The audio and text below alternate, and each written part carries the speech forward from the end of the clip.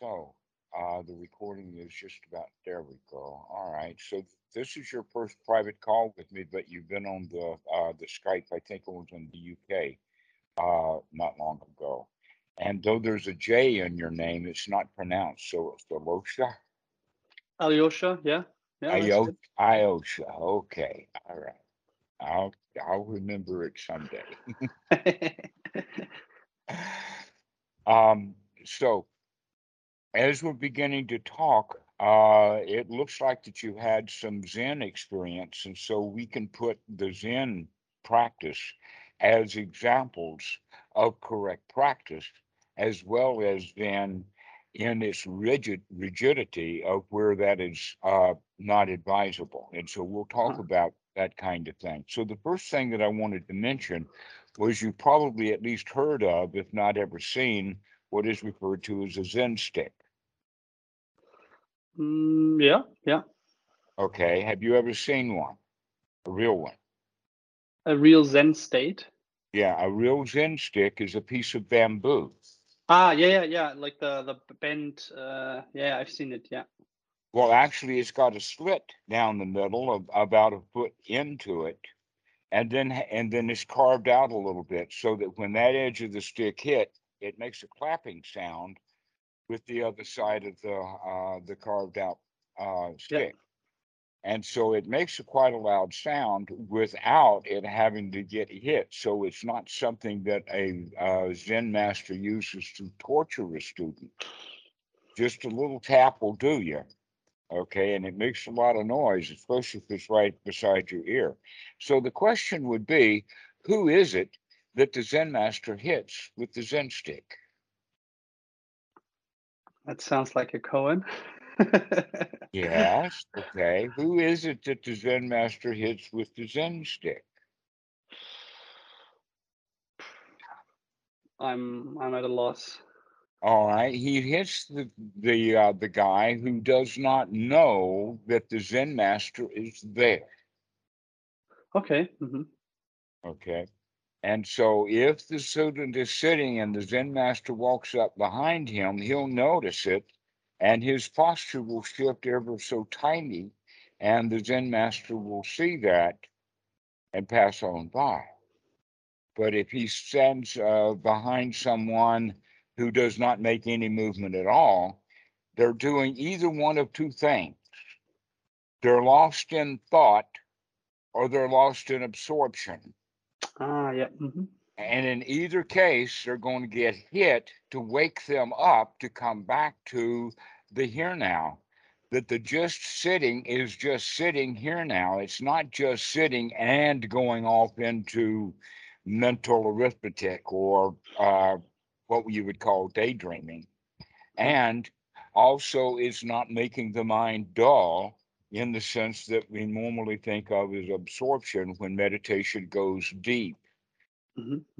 But in fact, when I hear about the word deep in meditation, I remember one of the comedians, I think it was Eddie Murphy, who was talking about going deep undercover. How deep undercover can he go? How deep can you go? And generally, the answer to that would be you can at least go to rock bottom. But the question is, why would you want to hit rock bottom? Why cannot we be very alert and awake to our dukkha so that we can wake up to those unwholesome thoughts very quickly rather than having to go chase them all the way to the bottom? Mhm. Now, I think that that has partially to do with a translation error because Zen itself doesn't have a lot of translations because they never got to translations in the first place. That there was very little of the Theravada literature that ever made it to Japan. And so what they originally had was only the correct practice. And that over time, that a lot of that correct practice has become more rigidified rather than staying a very natural practice. But some of the things like the Zen stick is a reminiscent of the actual teachings.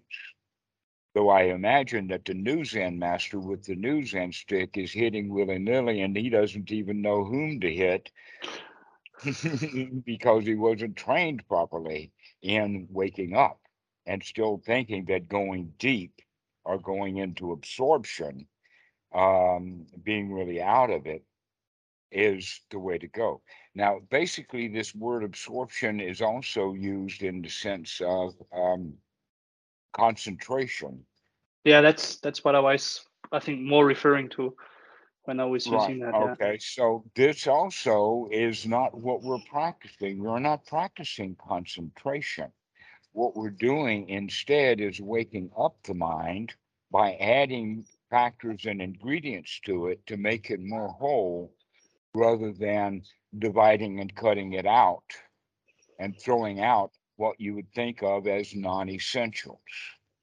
Hmm. Now, Hmm. there's another way of talking about concentration in the sense of look at what you're doing and focusing on what you're doing. Hmm. But most of the people, when they hear concentrate on what you're doing, they think about going deep into some sort of concentration rather than just merely paying attention or staying focused on what we're doing And also narrowing, probably, right? Like when they and think about narrowing it down rather yeah. than Mm, widening it up. So, what we're going to yeah. be doing from the beginning is working on widening things out rather than shutting them down. That, in fact, the Pali word samadhi is translated as concentration wrongly because the word samadhi actually as described in the suttas is gathering the factors together, and the example that would be used would be a yurt which has a center pole and then side ridge poles, and they all come together at the top to give it strength. Another example of that would be a tripod that, like a camera, there's a point up at the top of that tripod where all three legs go together and they're stable at that point. That's the samadhi point for the tripod. Another example is an American Indian Native American teepee, Hmm. which has the ridge poles and they're all tied up very close to the top on one end, and then the legs are spread out around, and that gives it tremendous stability is because it's tied off at that samadhi point, right? So that's what we mean by samadhi. It means gathering the factors together. So the gathering of the factors together that we're going to get is listed, and that we should then work on gathering these various factors together. They're not concentrate on one, but rather to develop them all as a unit. Or let us say that we build on one and then another, and then we use those two to help build the third.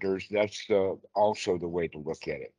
And all of this starts with the skills that we're developing through the Eightfold Noble Path. That, in fact, when we're practicing the Eightfold Noble Path and putting those factors together, that's what makes samadhi, that you probably heard about in the Eightfold Noble Hmm. Path, is Samayariya Samadhi, which means the mind is organized and unified because it doesn't have any pieces missing. And yet the Western mind thinks that that means that the mind is somehow concentrated Hmm. rather than flexible. And so my joke is, imagine that you've got an old style alarm clock with gears uh, uh, a spring and all of that kind of stuff. And so you take it to the watchmaker, and he's going to take it apart and clean it, and then fit it carefully back together and then tune it so that it's now in a state of samadhi. It's clean and it functions correctly. But if you take it to somebody who's going to concentrate that clock, he's going to take a sledgehammer to it. Okay, and he's going to get it very small and tight, but it's not going to function very well. So, what would you rather have? Would you rather have a samadhi clock that's functioning correctly, or would you rather have a concentrated clock? I see where you're going. Uh-huh. So, so All in right. in in technical manner, then, would that mean that maybe you start at the breath at first, but you don't narrow down on the breath, but you then move into the body, into the environment, into the sound, and you kind of mesh it all together and like into one thing where you kind of try to perceive it all at the same time. Is that what you're saying? Well, let us say that an opening is an opening, and that because it's open, it has the availability to deal with whatever's coming from whatever direction. But that does not mean that all things will be coming from all directions all the time. That's the distinction, is that we're looking at things one by one as they occur Mhm. without getting to the point of uh, looking at one of them when it occurs, and then when it stops and something else occurs, we're still trying to get it. Ah, yeah. Hmm. All right. An example of that would be you probably heard of the toy or the arcade machine of whack-a-mole, where you've got 16 holes and a little thing And will you, come up that yeah, you're supposed to bat them down. yeah, Now, one of the ways that you can learn to play the game is by just looking at one hole. And if one hole has a mole, you can whack that one. And if you get good at yeah. that, then you can begin to add others. But most people don't do it that way. They'll whack any mole that they can see come up, right? And so that means that it comes almost in a random order, or at least in an order that it is regulated somehow from something within the machine. But the point is that if we only look at one of the modes, we're going to miss 15 of them. And this is the problem with concentration, is that we're missing out on a whole lot of stuff that could be happening, including the Zen master walking up right behind us with his stick. A- And what about like two molds coming up at the same time? Like how would that map Well, onto if the this the meditation? lucky part is that we don't have to deal with them instantaneously. When you say the same time, what kind of clock are you using? So in practical terms, again, let's say I notice something in the breath, and at the same time I feel like a warmth in my hands or a gladdening in my chest or And something like and that. I'm saying that no, that's not possible. You'll notice one and then the other very quickly, and Okay, then I the see. next very So quickly. it's actually switching. Hmm. So you wouldn't Exactly say correct. it's Uh-huh. not a split. You wouldn't say it's a split focus. It just appears to be a split focus, and in reality, It appears to be a split focus simply because yeah, you're not watching the splitting and the refocusing that you're doing. I see. Okay. And one of the ways that you could play with that on the side is to pull something up this an audio, for instance, someone talking, it doesn't matter what, about the Dhamma or the news or whatever, and then go get another PDF file or some thing to read, and then listen to the voice and read at the same time. You can't. You go back and Yeah. forth from one to the other, and sometimes you'll get stuck on one and forget the other. You can only do one thing at a time. The brain is kind of wired like that, Hmm. but it's also pretty fast.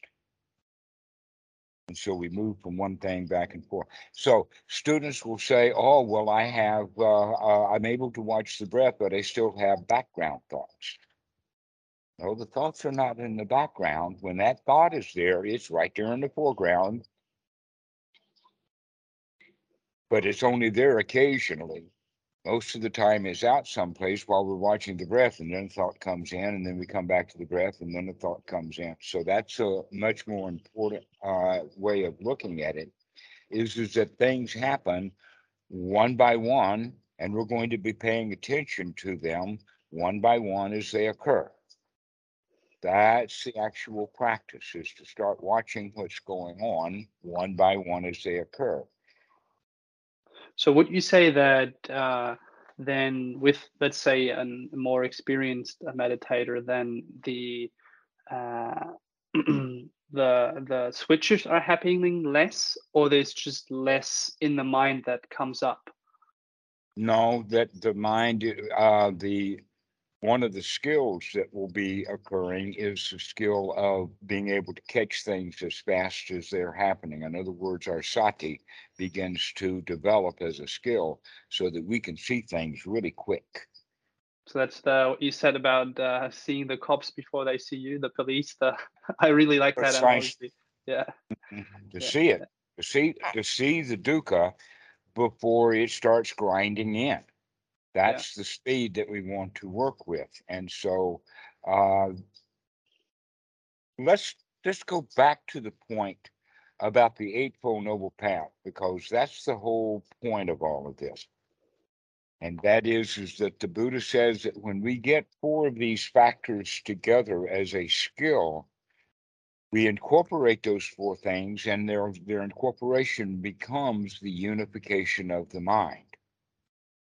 And that this unification mind has both supports and features. And the features of the organized mind is that the mind is safe, secure, comfortable, relaxed, and it doesn't want anything. If it doesn't want anything, then it's unlikely to go kill someone to get it. Okay, so that means that a feature of an organized mind is high morality. But most people say, oh, you have to be moral and teach morality and whip everybody into line for morality, and only then can they become enlightened, which is exactly opposite. No, let's get the mind organized and fit for duty, and then our morality is hunky dory. Hmm.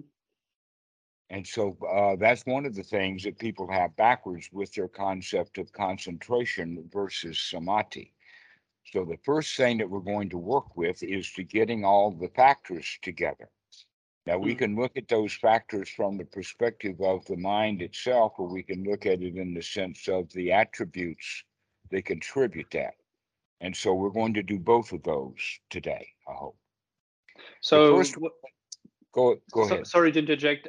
So you would say if someone says, "I'm concentrating on the breath to quiet the mind," that would be ill-advised because then you're missing pieces, correct? I would say that that would be a very sloppy use of the word concentration. Uh-huh. Okay. Okay. Yeah. That the concentration that we're referring to generally will have the knitting of the brows, like somebody's actually working at Yeah. Yeah. concentrate. And this is exactly opposite of that. This is much more learning how to relax rather than how to concentrate or focus or hang on. So Okay. it's too much effort there. Right. Exactly. So imagine that the school teacher is hauling the bad little primary kid to the office because he's misbehaved, and she's got him by the arm. While he is struggling, he doesn't want to go and he's resisting her, but she is hanging on to his arm. And that's the way that most people are concentrating. They're concentrating by hanging on to make sure that they don't let go. It would have been much easier for her to have had a conversation or a talk with this boy and getting him ready to go to the office if that was what the teacher thought was absolutely necessary. She could even talk the kid into going to the office so that he go on his own and she don't have to drag him there. So all the Or maybe parts more, are there. Yeah. or it may be even possible that she could solve the problem herself and don't have to take the kid to the office. But the way that she chose to do it was by control, by concentrating, by hanging on to him even when he is struggling to get away. This is how people practice concentration. And so let's look at it from a different perspective. Going back to the Eightfold Noble Path, we have four things to look at. The first one is sati. But sati for what? Sati is to remember to look, to remember to investigate, to remember to look at what we're doing, to remember to see the kind of thoughts that we have. So, this is what we mean by right view, noble right view, sama area ditti. does not mean a viewpoint. It means viewing. It's investigating, not investigation. An investigation is a pile of paper that's been shoved into some cop's drawer. That's different than the actual investigating. Okay, so that's what we have to look at, that this is not a worldview or an idea or a concept or a conclusion from prior investigations. But rather, right noble view is continuing to view without, let us say, taking the easy way out of just relying upon old uh, concepts or conclusions, but rather to really look at what the mind is doing right here, right now. And when do we do that? Whenever we remember to do it. So that's sati. And sati has various features to it. One is how often do we do it? Another one would be how strong is it? And the third one would be how fast is it? So, how often that we do it is a skill to be developed. And this is why we practice anapanasati and to remember to take a long, deep breath and to remember to take a long, deep out breath. That doesn't mean that you're a failure when you don't remember to take a long, deep breath, but it does have the quality that when you remember to do take a long, deep breath, take one.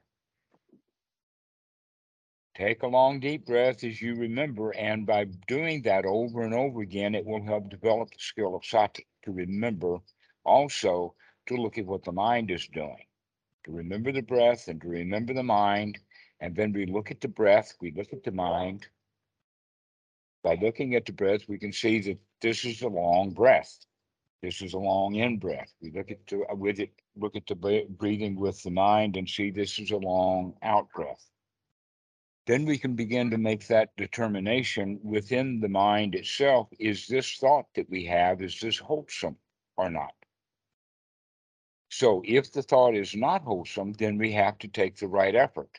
So you could say that effort is twofold here. One is to put wholesome thoughts in the mind. You're already enlightened. Don't struggle to get enlightened. You're already enlightened, right? That's the wholesome thought.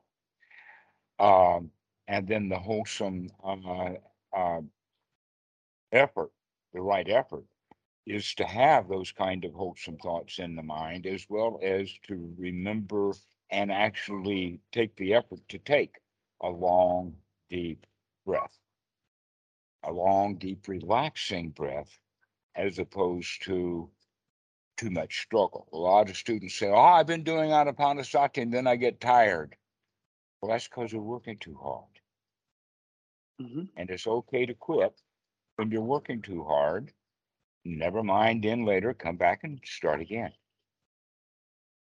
Yeah, that's what I asked you on the group call, right? When I was said I was kind of or getting bored with it or being like, yeah, and then I kind of get to a point where I'm doing it for a while and then I'm like, this gets kind of tedious or boring, and then that would be the point where I do what exactly you would say then.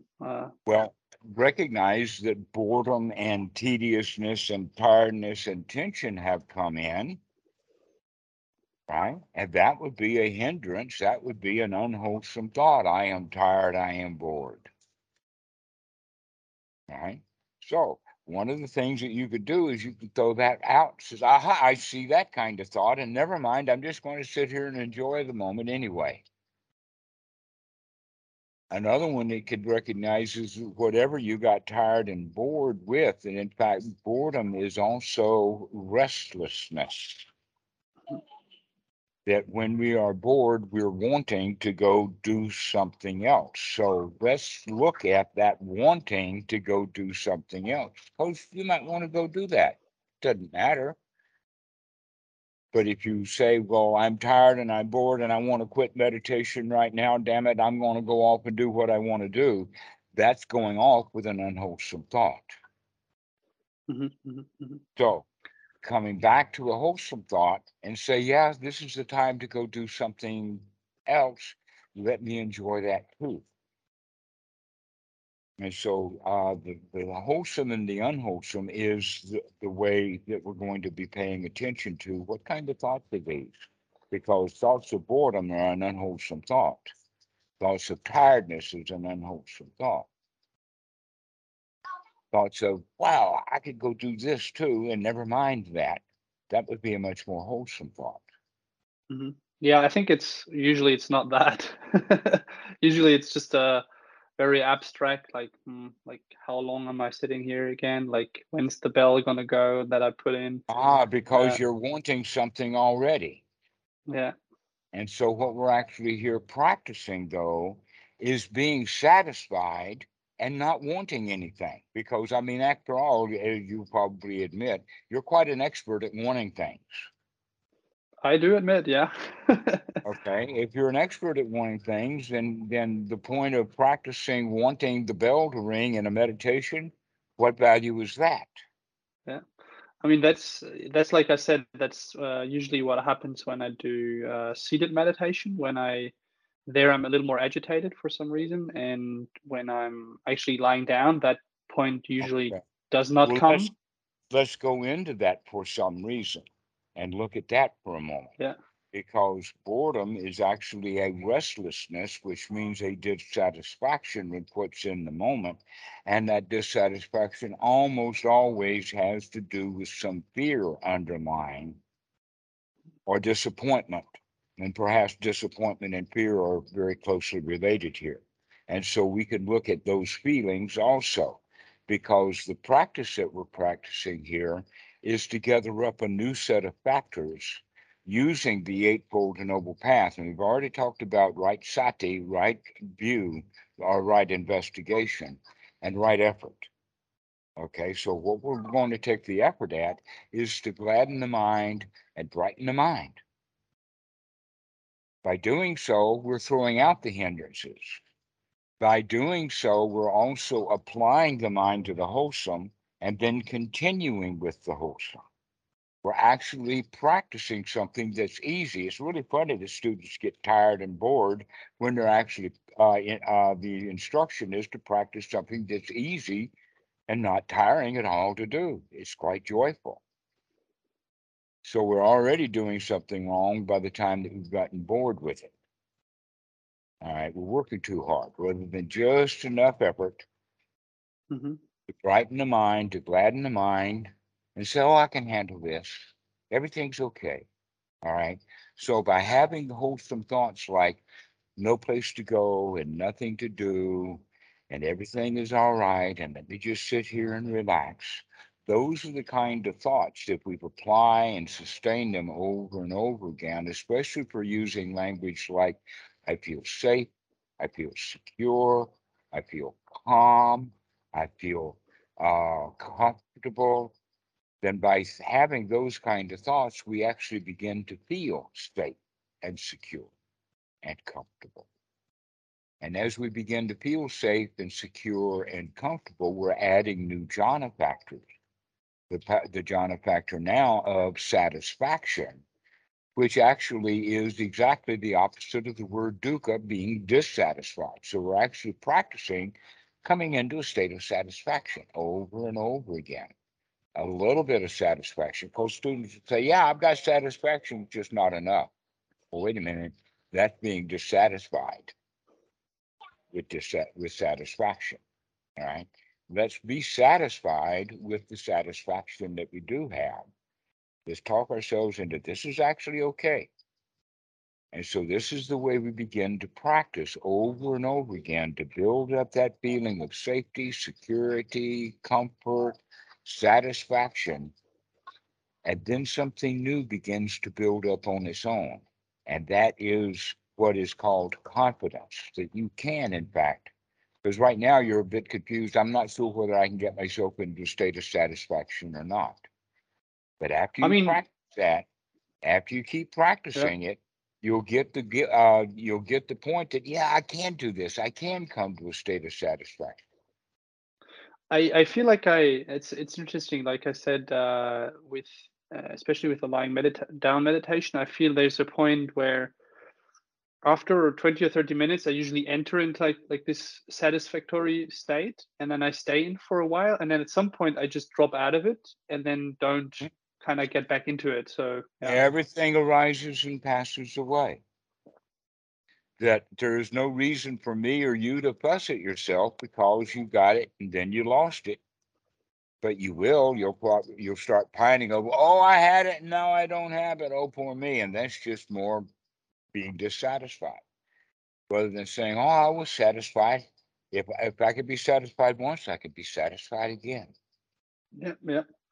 I mean, that's certainly what's been driving my increased interest that I found, or I think that was like a switch that kind of turned where before I was a little bit not so regular with the meditation. When I once found that I can get to that point regularly if I just do the practice, that got me to invest more time into it and get more interested in it. But then again, like you said, once you kind of get like the taste of it, you're like, ah, now I want it, and then once Okay. there's a little change in there, then you're like, oh, what happened now? Well, a lot of students say things like you did, like it takes a long time, maybe 30, 40 minutes, and then I have it for a little while and then I lose it. Okay, that's the way that we have when we're sitting long periods of time. I would recommend that you sit shorter periods of time, say Mm. 20 minutes at the most, Ah, because okay. certainly you can make yourself feel really good within 20 minutes. Hmm. You should be able to do it. In fact, a better recommendation would to do it for 15 minutes, 4 or 5 times a day. Ah, okay, I see. So not go the Then other go down to extreme. 10 minutes, Yeah. then go down to 10 minutes, 6, 7, 8 times a day.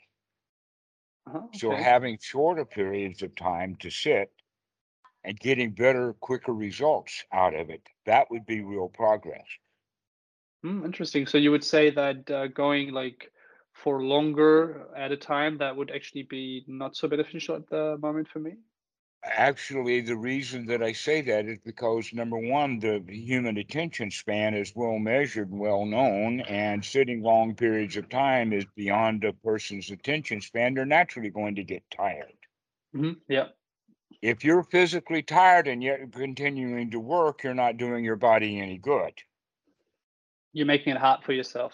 You're making it hard for yourself. That's what long sitting practice Yeah. times do for students. It makes it more difficult for them to get any results at all. So Yeah. sitting for an hour, sitting for 45 minutes is like the thing to do. To where, in fact, that's way too much time because the mind needs to get in there, get something done, and then move on. Okay. To go in, get yourself in a really good mood, and then go off someplace in that good mood. And then later in the day, you come back, get yourself into a really good mood, and then go off in that good mood. This is a much better place to practice than sitting down and getting yourself all balled up and wound up and sitting for a long time wanting the bell to ring. And it's So, actually but counterproductive in a way. yeah. So, but when I see that. So when you're making it too hard for yourself, then like you said, the practice won't be productive. But if you feel like you get to that point that you were describing with the wholesome thoughts, and you staying in there for longer without that feeling of effort coming in, then that would be okay. Like, Right. But then what happens is it's going to be over anyway. yeah. Okay. So are you going to fuss at yourself and say, wait a minute, I haven't put a whole hour yet and I've got to go do more and more and more. I got to go back Mhm. and get it, or I'm tired now. That in Yeah. fact it's almost always better to leave it at a high note.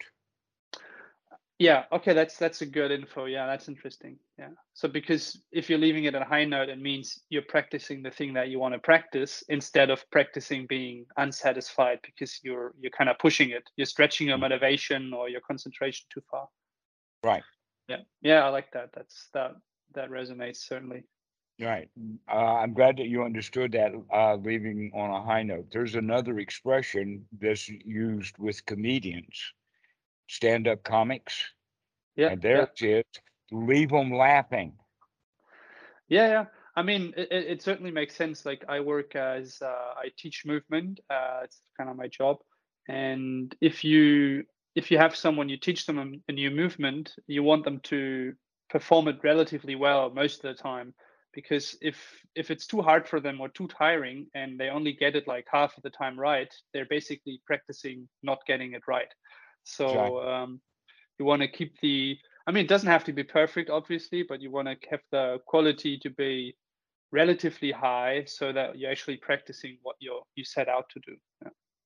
Precisely so. Okay, Yeah. so So you can use that example for the mind. So this long sitting time with actually, in many cases, it's competition. How long can you sit? Oh, I can sit 2 hours.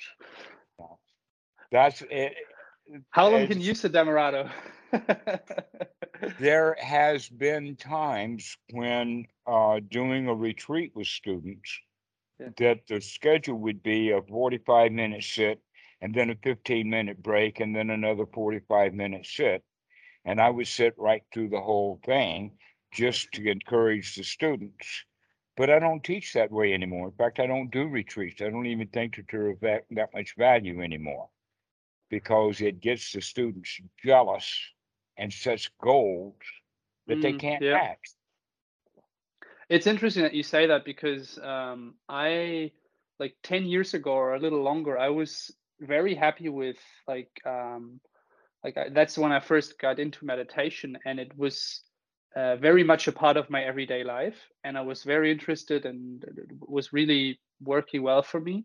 Like I can really remember like being on my bicycle outside on a summer day and like feeling like meditating, just waiting at a set of lights and looking at things and being very in the moment. And I got very interested in it. And then I did a retreat, a Goenka retreat, and after that I was like, okay, now 1 hour in the morning, 1 hour in the evening. And it really, like, it was too much. The retreat itself probably was already too much, but afterwards I was, yeah, way too ambitious. And while I probably still got a few good sessions in, a lot of them were, yeah, not so joyous.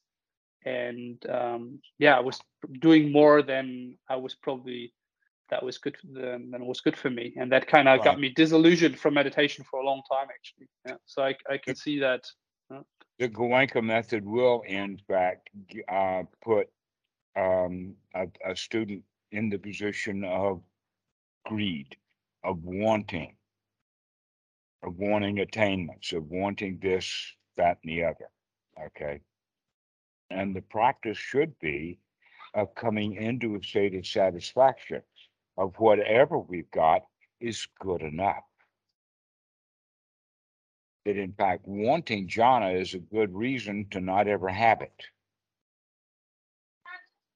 That in fact, wanting things that we don't have, like meditative states or whatever, is the classical definition of dukkha itself, wanting things that we do not have. And so what we need to do is change that style from wanting things that we don't have into, never mind, I don't need that. What I do have is good enough. And now we're changing it from an attitude of want or dukkha into a state of satisfaction and yeah, sukha. So we actually are making a change for the positive intentionally and then taking the benefits of it. To where most of the way that people are doing meditation because they're wanting something and they're trying to get it, they don't get it. And so they feel disappointed because they're missing this one point, and that is to gladden the mind or to make those unwholesome thoughts, I want it, I want it, I want it, into, I don't need it, I'm okay without it, I'm just fine now. And so we continue to make the mind more wholesome over and over and over again until we build up confidence. The Pali word is shada or strata in the Sanskrit. And this is almost always translated into the word faith in English. This is not faith. Faith is almost reserved by the Christians to mean you got to believe something and take it on faith without actually any evidence at all. yeah, yeah.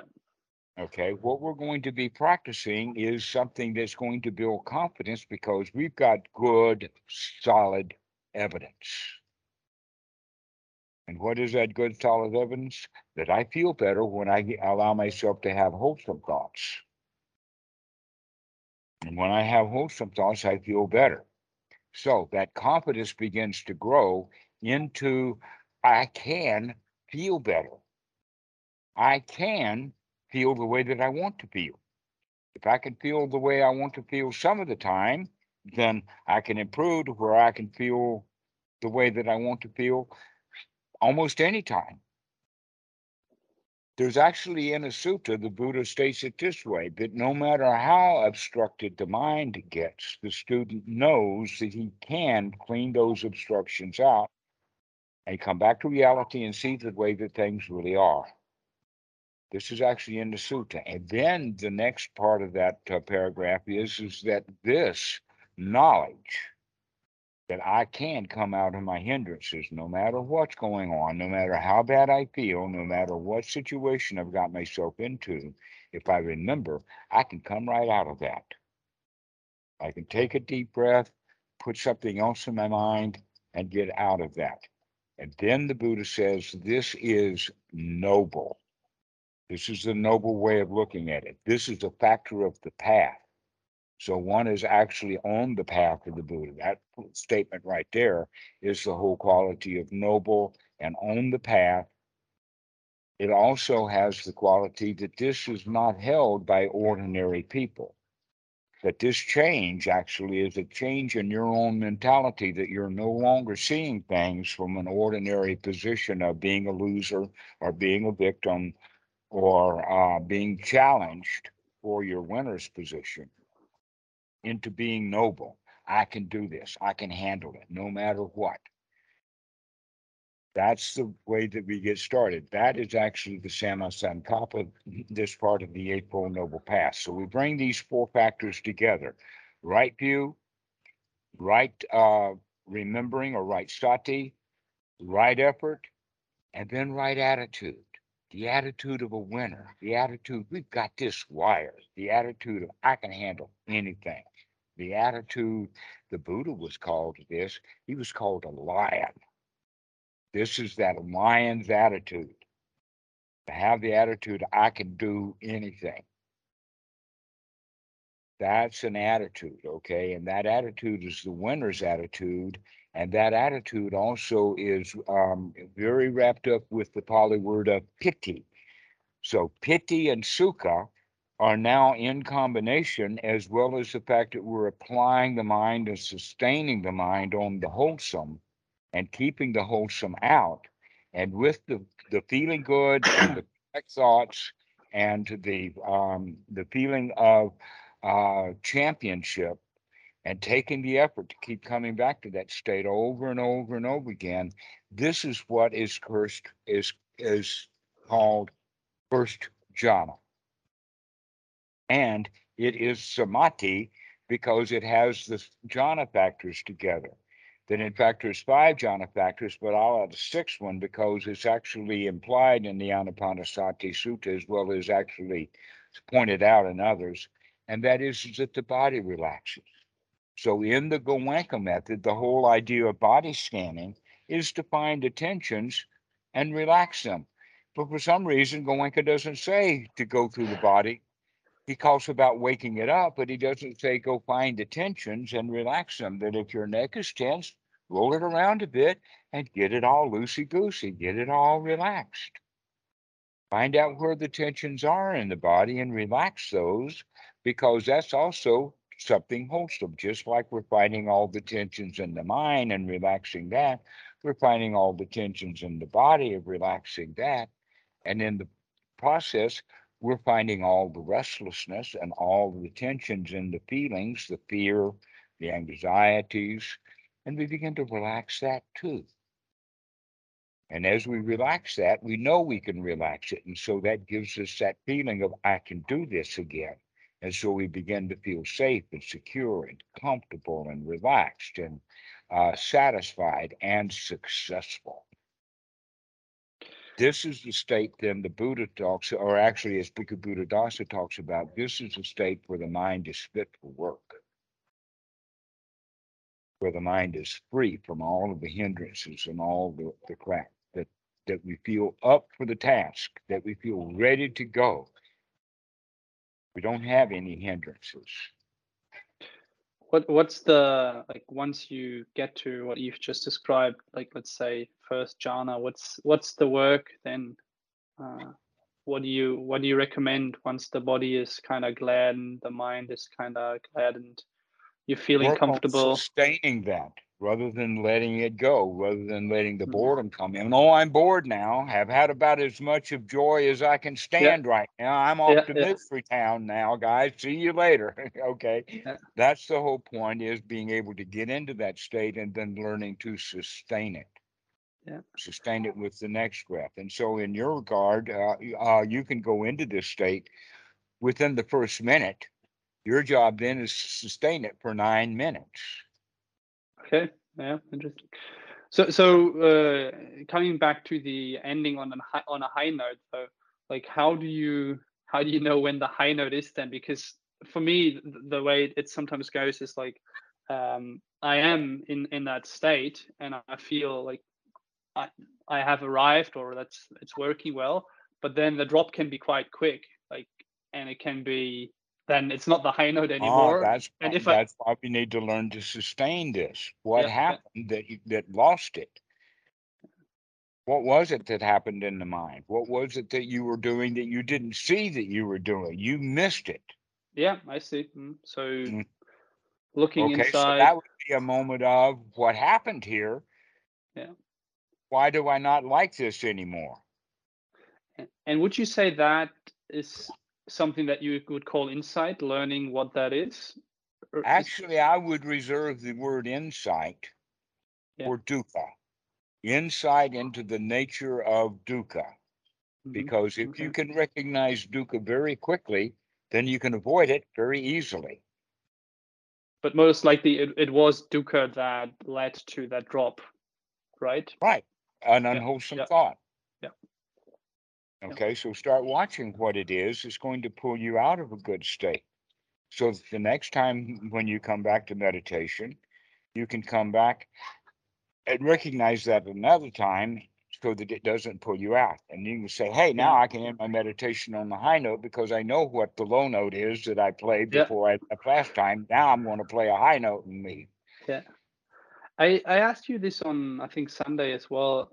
This is really interesting to me because I notice it in a lot of fields that once you kind of get more into something, then you notice that a lot of people are straining way too hard. Like for me, like with movement and training stuff, like sometimes people come to me and they think they have to do all this training and they have to work really hard all the time. It has to be really uncomfortable for them to achieve anything. And then oftentimes my Oh, job is like to first say, grade. Yes, everybody does what they do the way that they did first grade. If first grade yeah, was hard for you, then everything is hard for you. yeah, and it's really weird for them then to say that when I tell them like, yeah, it's like make do it in a way that you can sustain it, that there's still like something left in the tank. You can do it again the next day and the next day and the next day, so it's sustainable. And I find it really interesting that and like you said also in meditation, that it's such a widespread belief that it has to be hard. Like if I tell people that I spend half an hour in a jhana state, like I don't tell them that I'm in a jhana state, but I'm like I want to do it this long because it's comfortable. And people are like, are you doing it wrong then? Like if it's comfortable, shouldn't it be like hard? It's so interesting that it's so backwards on this topic. Hmm. Exactly. Let us say that it can possibly come from the belief that if you cannot do it and you cannot do it easily, then you can at least put on the effort of struggle. Ah, I see. Okay, that's interesting. Okay, So, because if I struggle in front of God and still fail, then God's mercy ah, will forgive yes, me. yes, yes. So you're putting on the struggle show to show everyone that you're doing something. You might not be doing the actual thing, but at least you're showing effort. That's the Right, you're showing effort so that you can get forgiven for failing. It's such a that's a sad display, but yeah. Right. If somebody keeps struggling like that, they'll eventually start winning. But the whole point is that they could have been winning all along by playing with it rather than struggling with it. Yeah, and There probably is because some value in struggle, but there is a whole lot more value in learning how to do it without struggling with it. yeah, yeah, yeah. That resonates a lot with me. So thanks for that point. I think that's helpful and something that I've learned in other areas. But oftentimes when you get into something new, you kind of Uh-huh. intensify your efforts in something. You're like, yeah, sure, like I it should It, feel harder. There should be struggle instead of well, if uh, it's valuable, it's got to be worth something. If it's worth something, it should cost something. And yeah, that yeah, cost yeah, is the struggle. yeah, yeah. Yeah, it's Okay. interesting because I think a lot of people they are embarrassed to take the easy way, and We're while the not easy way, supposed to. Our society does not support that. Look yeah, at the yeah, language that's built right in. Let me give you a few words: job, work, labor, try, hard, difficult. You hear that language? That's the language that we use for our everyday lives and especially for our employment. Why does employment have to be hard, labor, work, when we can we can make money and have fun? A lot of people say go find something that you like to do instead of working at a job you don't like to do. The Buddha's got a different perspective of that, and that is whatever you're doing, like that. And if you can't like it, then question why you're doing it. Why do things that you don't like to do? Why don't you do things that you can do and you do like to do? And everything that you are doing, you're already doing. So why not like that anyway? mhm, Mhm. So that's the whole point. Well, we're not supposed to like what we're doing. We're supposed to work at it. We're supposed to labor. We're supposed to show the boss that even though we're not as productive as other people, we're working as hard as we can. Okay, yeah. so often that hard work has to do with avoiding punishment. Mhm, mhm. And But so we can't. what's the punishment in meditation that people are fearing? You think like the disapproval not of like, not getting enlightened, right, mhm, which is something that they want, mhm, because they feel that they're in a state of deprivation. But if you feel like if you've already got everything that you want and need, then you don't need enlightenment. You're satisfied with the way things are.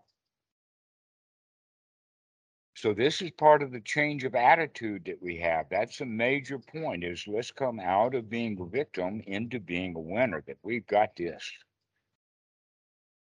I can handle this. mhm.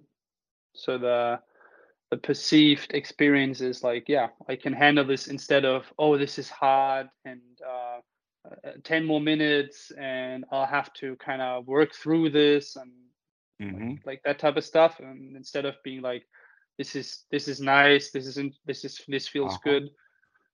If you'll notice, here's something that's very interesting that way, and that is that it is those people who think meditation is hard are going to make sure that other people think that it's hard too, because then Yeah, they'll agree with them. And so they have them sit for an hour when yeah, nobody can sit for an hour, not Westerners.